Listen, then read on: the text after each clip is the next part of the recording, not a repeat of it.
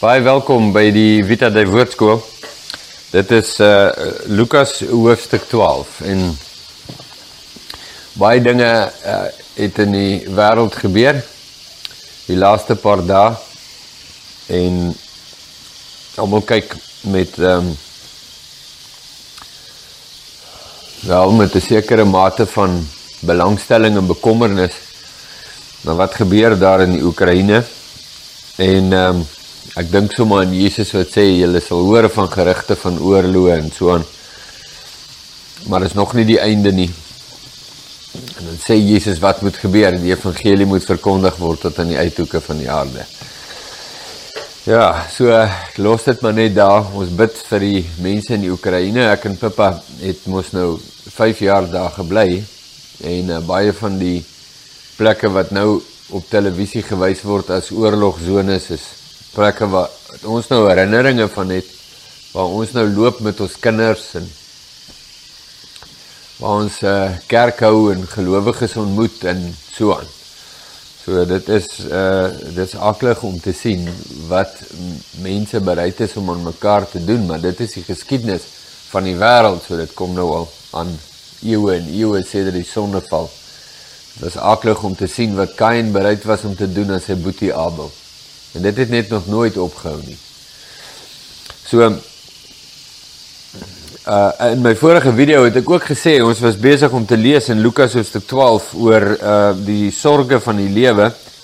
En die laaste 2 versies wat ons gelees het was vers 33 en 34 waar Jesus sê, verkoop julle besittings en gee almoese, maak vir julle beurse wat nie oud word nie, 'n skat in die hemel wat nie onuitputlik is, of 'n skat in die hemel wat onuitputlik is, waar geen dief by kom of mot verteer nie, want waar julle skat is, daar sal julle hart ook wees. En ek het toe gesê, maar goed, ek gaan nou in die volgende video, wat nou hierdie ene is, wil ek nou net vir jou 'n getuienis of 'n storieetjie vertel of 2, rondom hierdie saak. Maar net voor ek dit vertel, wil ek het jy opgelet, dat in vers 34, vertel Jesus, maak hy duidelik wat die doel van die gesprek is. Die doel van die gesprek is om jou hart op die regte plek te kry. So, die doel van die gesprek is nie om mense arm te maak en te stroop van wat ook al hulle het en dat jy nou geestelik is, wanneer jy niks het nie. Die doel van die gesprek is om jou hart op die regte plek te kry. En baie mense se harte is waar hulle sorge lê of waar hulle skatte lê. En daai twee is so 'n soort van 'n tweeling boetie van mekaar. Jy weet, hulle is of neefies, kom ons sê nou maar. Hulle is neefies, sorge en skatte. En jy's of in die besig met sorge of jy's besig met skatte, maar daar waar jou fokus is, daar sal jou hart wees. En Jesus se hele punt hier is om te sê, nie arm is geesteliker nie, maar sy hele punt is om te sê, kry jou hart, jou skat op die regte plek. As jou skat is jy in die moeilikheid. As jou beleggings en jou finansies en jou posisie en jou huis en jou kar en wat ook al jy alles het, jou voordele en jou besittings, as dit jou skat is, dan is jy in 'n geweldige gevaarzone. Die punt is, dit is baie maklik om al daardie goed te hê en te sê, nee, my hart is op die regte plek, tot jy van die goed ontneem word. En die oomblik wanneer jy van die goed ontneem word, dan kom jy agter, o liewe land. en dit is nou die storie wat ek vir jou wil vertel. Jy sê, Jesus weet waarvan hy praat. Jesus leef nie in een of ander godsdienstige kerklike babbel en is verwyderd van die werklikhede van die samelewing nie. Jesus verstaan die werklikhede van die samelewing ver meer as die mense wat in die werklikhede van die samelewing is. En die raad wat hy vir hulle gee is, kry jou hart op die regte plek, soek eers die koninkryk van God en al die ander dinge sal bygevoeg word, maar kry jou fokus op die gesag en die waarheid van God Buig onder die waarheid en gesag van God. Dis waar jou lewe lê. Selfs al word jy van die lewe ontneem, dis waar jou lewe lê. Nou, die storie wat ek vir jou wil vertel is dit. Ek het vir baie redes groot geword in 'n ontsettende, bevoorregte gesinssituasie. Vir baie redes. Een van hierdie redes het te doen gehad met die feit dat my ma en my pa was waarlik disippels en volgelinge van Jesus. Waarlik. En hoe ek weet dit is so waarlik as wat ek nou beweer hier op kamera, is omdat ek weet as hulle moes kies tussen selfbehoud en gehoorsaamheid aan God, het hulle gehoorsaamheid gekies. Uit die aard van die saak. Dikwels ten koste van hulle self. En ek het so groot geword. So dis die een helfte van die storie wat ek wil sê is, ek onthou, my maale het tot bekering gekom in 1972, ek het al op 'n video of 2 al van dit 'n bietjie vertel, en hulle oë vir die koninkryk het oopgegaan, en vir Jesus, en dit was vir hulle besonder en wonderlik, en om lewend gemaak te wees in die koninkryk van God. Dit het toe nou gelei, dat hulle deur hulle kerk, en deur hulle familie, en ook in 'n groot mate deur die breër samelewing, verwerp is, heeltemal verwerp is. En dit was 'n bepaalde druk wat op hulle geplaas word van of verander julle siening, verander julle getuienis, verander julle lojaliteit, verander julle fokus, of julle is die swart skaap van die verhaal, julle sal dit bly, met al die gevolge wat daarmee saamgaan. Maar dit het nie daar gestop nie.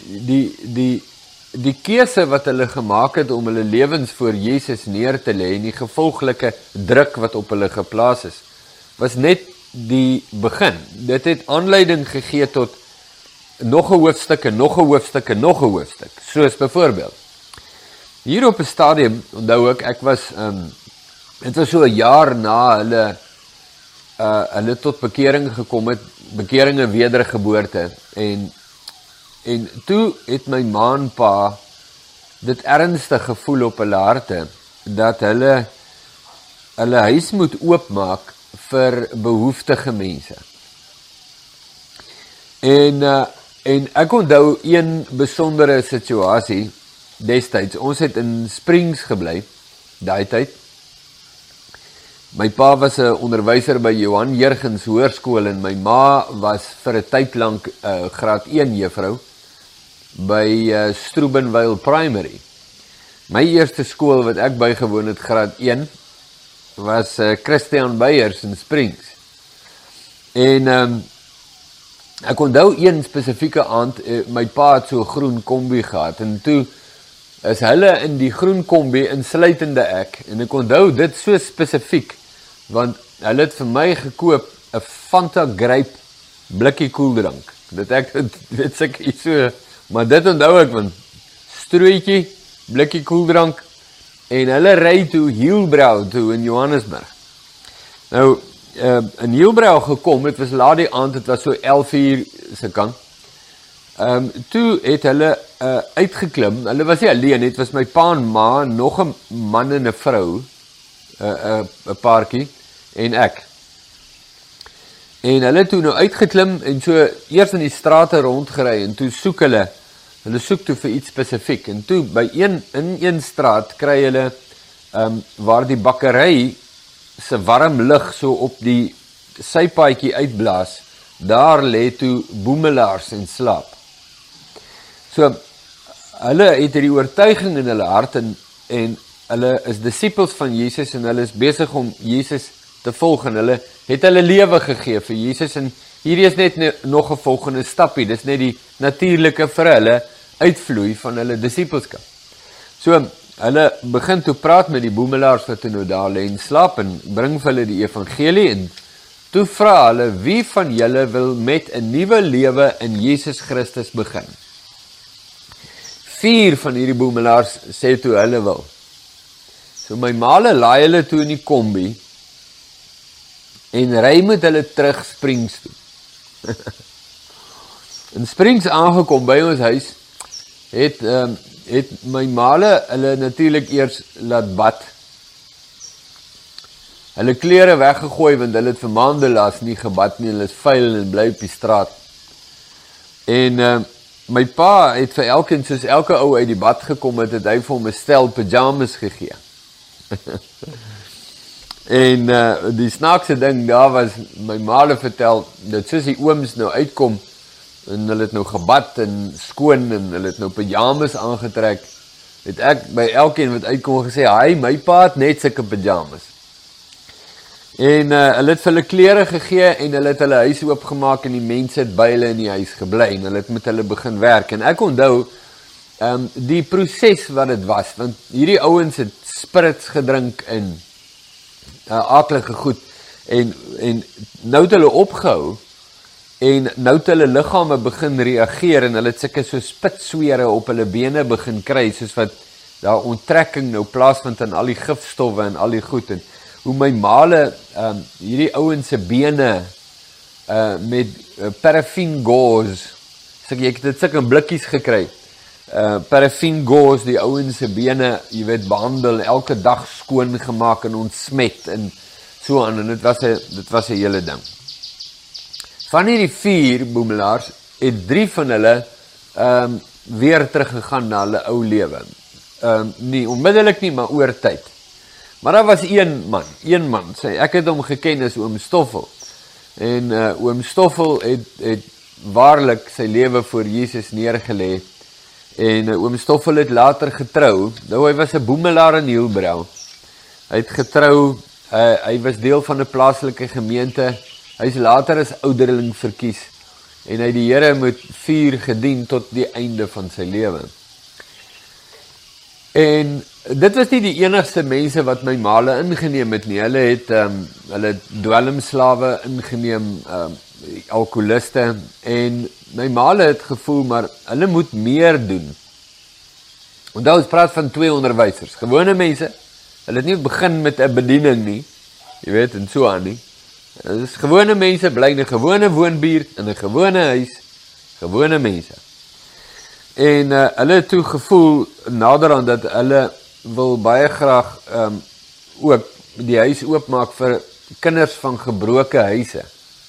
So, in samewerking met welsyn, maatskaplike werke, is daar toe oor tyd 3 verskillende huisgesinne se kinders, 4 verskillende, wat ek ook vinnig kan onthou, 4 verskillende huisgesinne se kinders by hulle geplaas, oor 'n bestek van 'n paar jaar.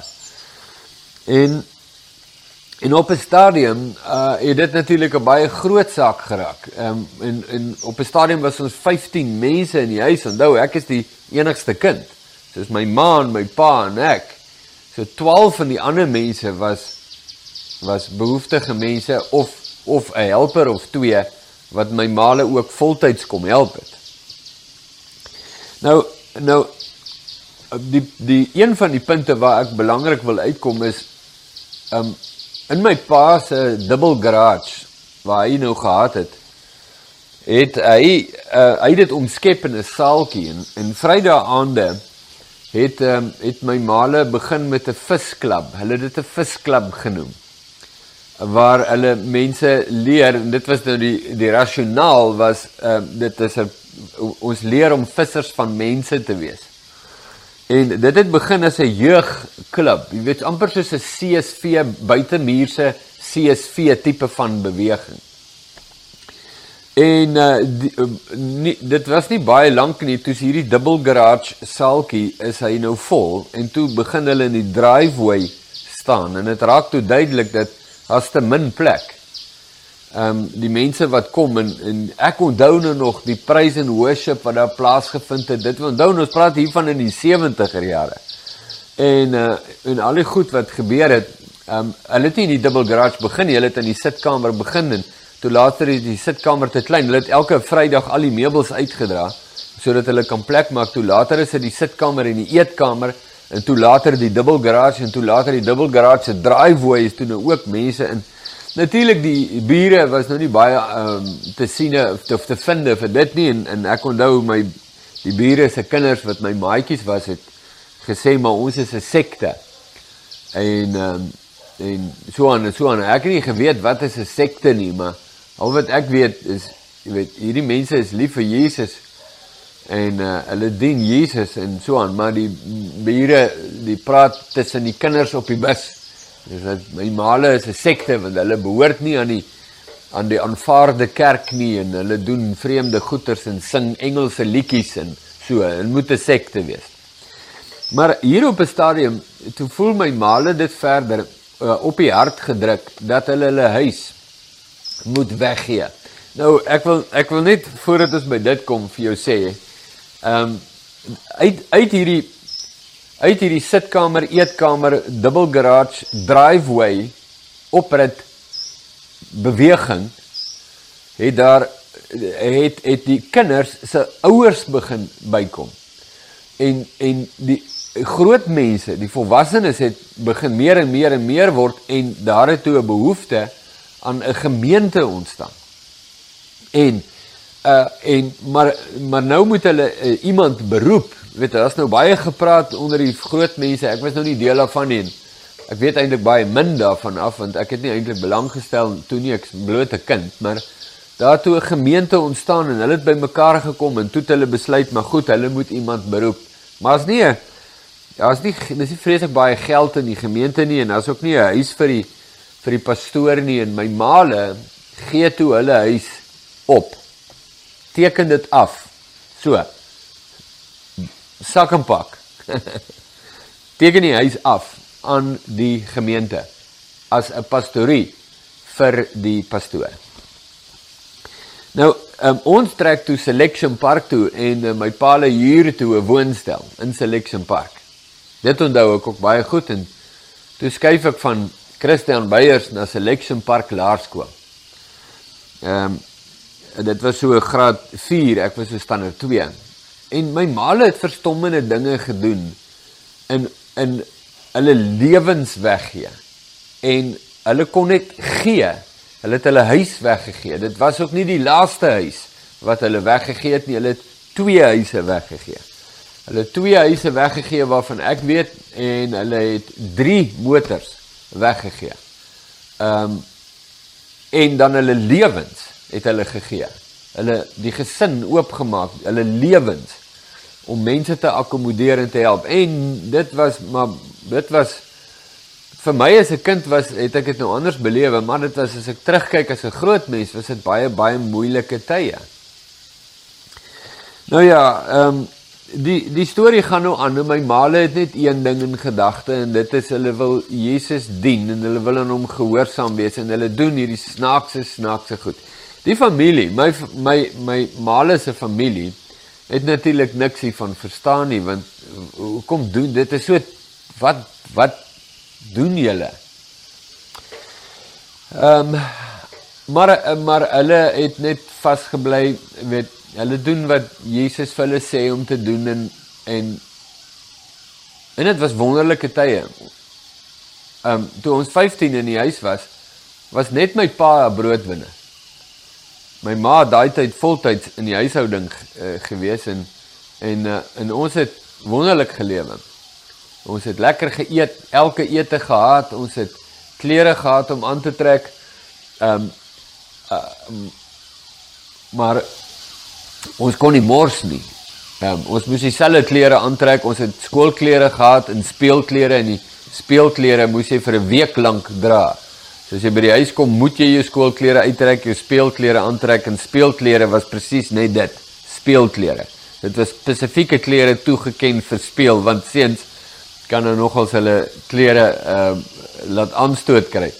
En my maale het alles gemanage, dit wat die Here vir hulle gegee het hulle gemanage. En dit was 'n wonderlike tyd. Hier op 'n stadium toe kry my maale, voel hulle, maar die Here stuur hulle Wellington toe, saam met vriende van hulle, wat met 'n sendingorganisasie in Wellington begin het.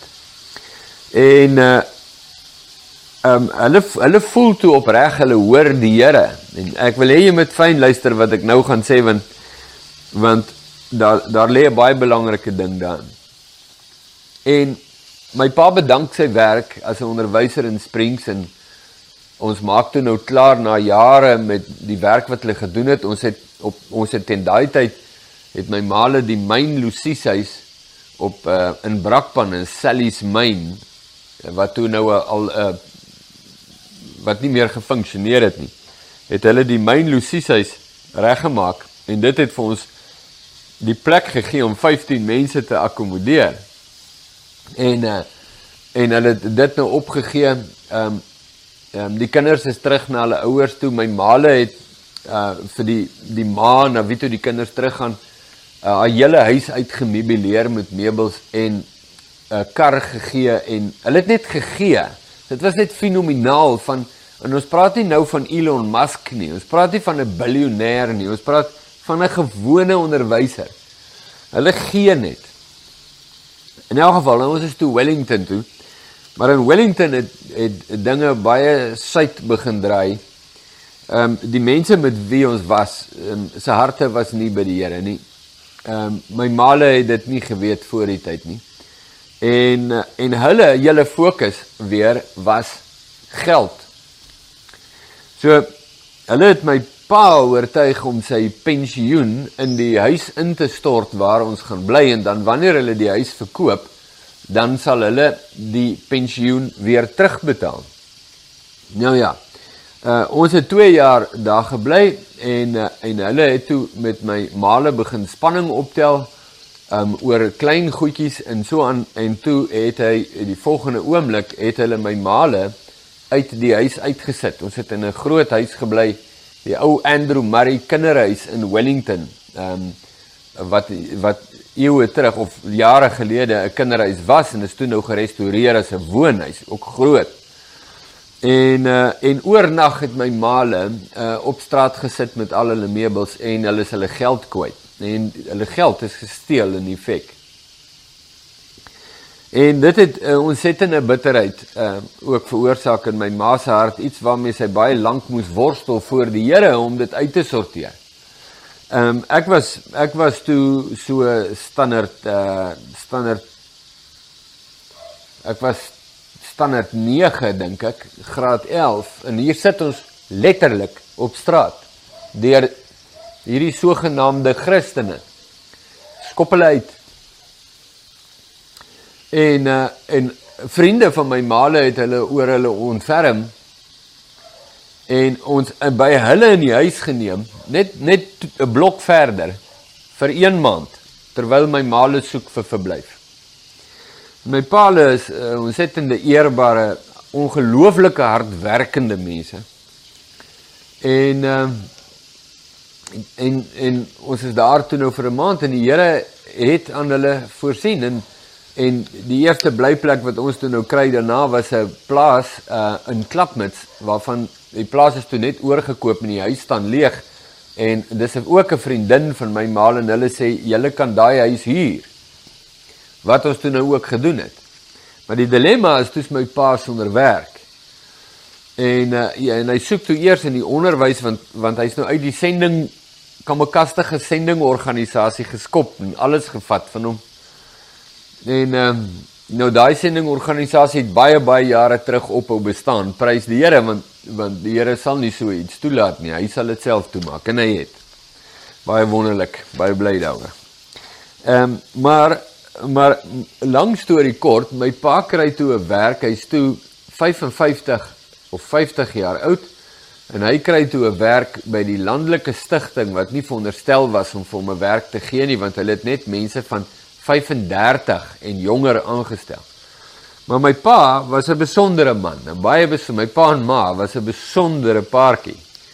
En die Here het daardie deur oopgemaak. En die man wat met hom die onderhoud gevoer het, hy leef nou nog, bly daar in die Parel. Hy het vir hom gesê, ek het alles probeer om jou nie aan te stel nie. Hy het allerhande vrae gevra om nou iets te hê, om te sê, ja nee, jy kwalifiseer nie.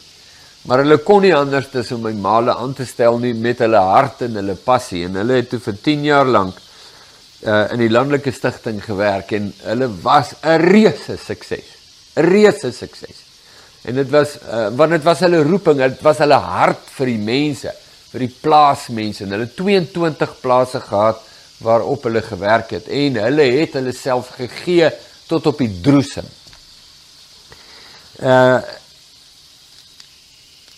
Nou, ek wil die storie daar stop en fast forward na die einde van hulle lewe.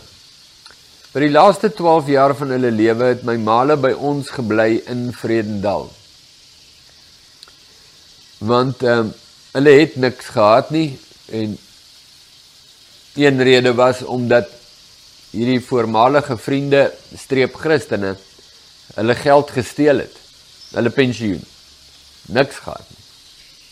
Maar daar was iets wat my maale geleer het, wat vir my baie kosbaar is, vir my en my vrou, en dit sou dan wonderlik gewees het om my pensioen te hê.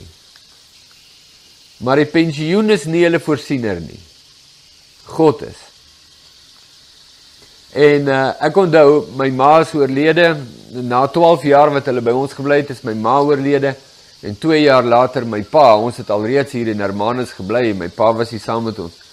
En hier is so 3 blokke van ons af, hierdie kant toe, het my pa sy laaste woorde ook aan ons gesê. Hy is oorlede hier. Maar ek onthou, een dag lê hy so op die bed en hy sê, dit is net paar dae voor sy dood, en hy sê, hy wens hy het R1 miljoen gehad om vir ons te kon gee, want ons wou toe nou 'n huis bou, en ons het toe nou geld, maar ons het nie die volle bedrag nie, en hy sê, hy wens hy het R1 miljoen om vir ons te gee hier.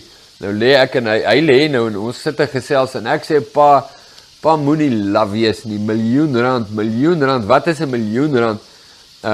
Wat pa my gegee het, die erfenis wat pa my gegee het oor jare, die belegging in my gees en in my lewe, die lesse wat ek voor my kon sien afspeel, die absolute vertroue op die Here, die bereidwilligheid om aan hom gehoorsaam te wees tot op die laaste, al verloor hulle alles, al gee hulle weg, hulle huis, 2 huise, 3 karre, al meubels, jy weet, geld, mense, tyd, lewens, energie, noem het maar op, hulle gee dit vir Jesus. Jy het 'n skat in ons familie besorg, wat R1 miljoen nie sou ryk nie. En nou ja, my pa is toe oorlede, en ek en Pippa is hier met 'n skat in ons harte, maar nie met R1 miljoen nie. Maar ek en Pippa moes toe die les leer, nie net deur die lewens van ons ouers nie, en hoe ons hulle sien, Jesus volg het nie, maar ons moes Jesus leer ken op ons eie in hierdie gebied. En dit is, ek het God meer nodig as geld. En dat hy my skat is. En dat om gehoorsaam aan hom te wees, selfs al lei dit tot my ontbering, dat ek gestroop word van alles. In hom het ek 'n skat. Ek kan alles verloor en God kan alles 3voudig, 10voudig teruggee. En al doen hy nie, het ek in elk geval die lewe by hom. Hy is my skat. En ek en Pippa moes ons eerstehands leer. Uit ons eie verhaal, sendelinge in die Oekraïne, of begin met die bediening, sendelinge, Vredendal se gemeente, en geld was altyd 'n groot kwessie op die tafel. En dit was 'n sprits, en ek dink die Here Jesus wat hierdie woorde gesê het in Lukas hoofstuk 12, het dit as sprits oor ons pad gebring, dat ons moet leer dat sekuriteit lê nie in hoeveel geld het ek nie. Sekuriteit lê nie in besittings nie. Die lewe lê nie in besittings nie. En dat die beleggings en Bitcoin is nie my voorsiener nie. God is. En dat ek dit kan bekostig. Om wanneer Jesus vir my so sê, kan ek dit bekostig om alles prys te gee, sodat ek aan hom gehoorsaam kan wees. Want hy is my voorsiener. En dit is 'n les wat 'n mens ruk tot in jou hart.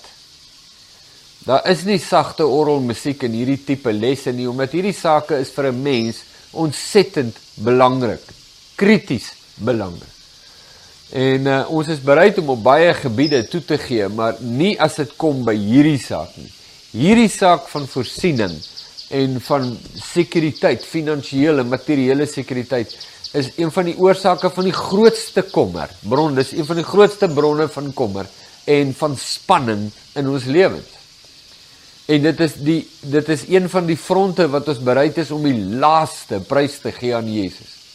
Ons is bereid om 'n klomp goed prys te gee, maar nie hierdie ene nie. Ons wil beheer oor hierdie een behou tot op die laaste. Nou, jy kan nou seker hoor, ek het nou nie beplan vooraf wat wil ek nou vertel en waar wil ek nou uitkom met my storie en alles nie. Net gevoel, na aanleiding van Jesus se woorde wil ek ook vir jou sê waar ons vandaan kom. Dat hierdie nie net 'n teoretiese saak is nie. En ek en Pippa sit nou hier in 'n lieflike huis hier naby Hermanus en is kosbaar, maar daar's een ding wat elke liewe jaar by ons opduik. Elke jaar, sonder uitsondering. Meermale in 'n jaar, nie net eenmaal 'n jaar nie, maar en die een saak is julle bereid om Jesus gehoorsaam te wees, al verloor julle alles. En dit is lekker om 'n mooi huis te hê, of 'n gerieflike huis, of 'n huis. Dis wonderlik. Maar as jy bereid om dit prys te gee in gehoorsaamheid aan Jesus, as jy sê nee, of as jy sê, hy is 'n moeilike een, dan moet jy verstaan, jy is nie op so 'n veilige plek nie. Jy is nie op 'n veilige plek nie. En daai is 'n saak wat Jesus met jou moet deurtrap en sal met jou deurtrap.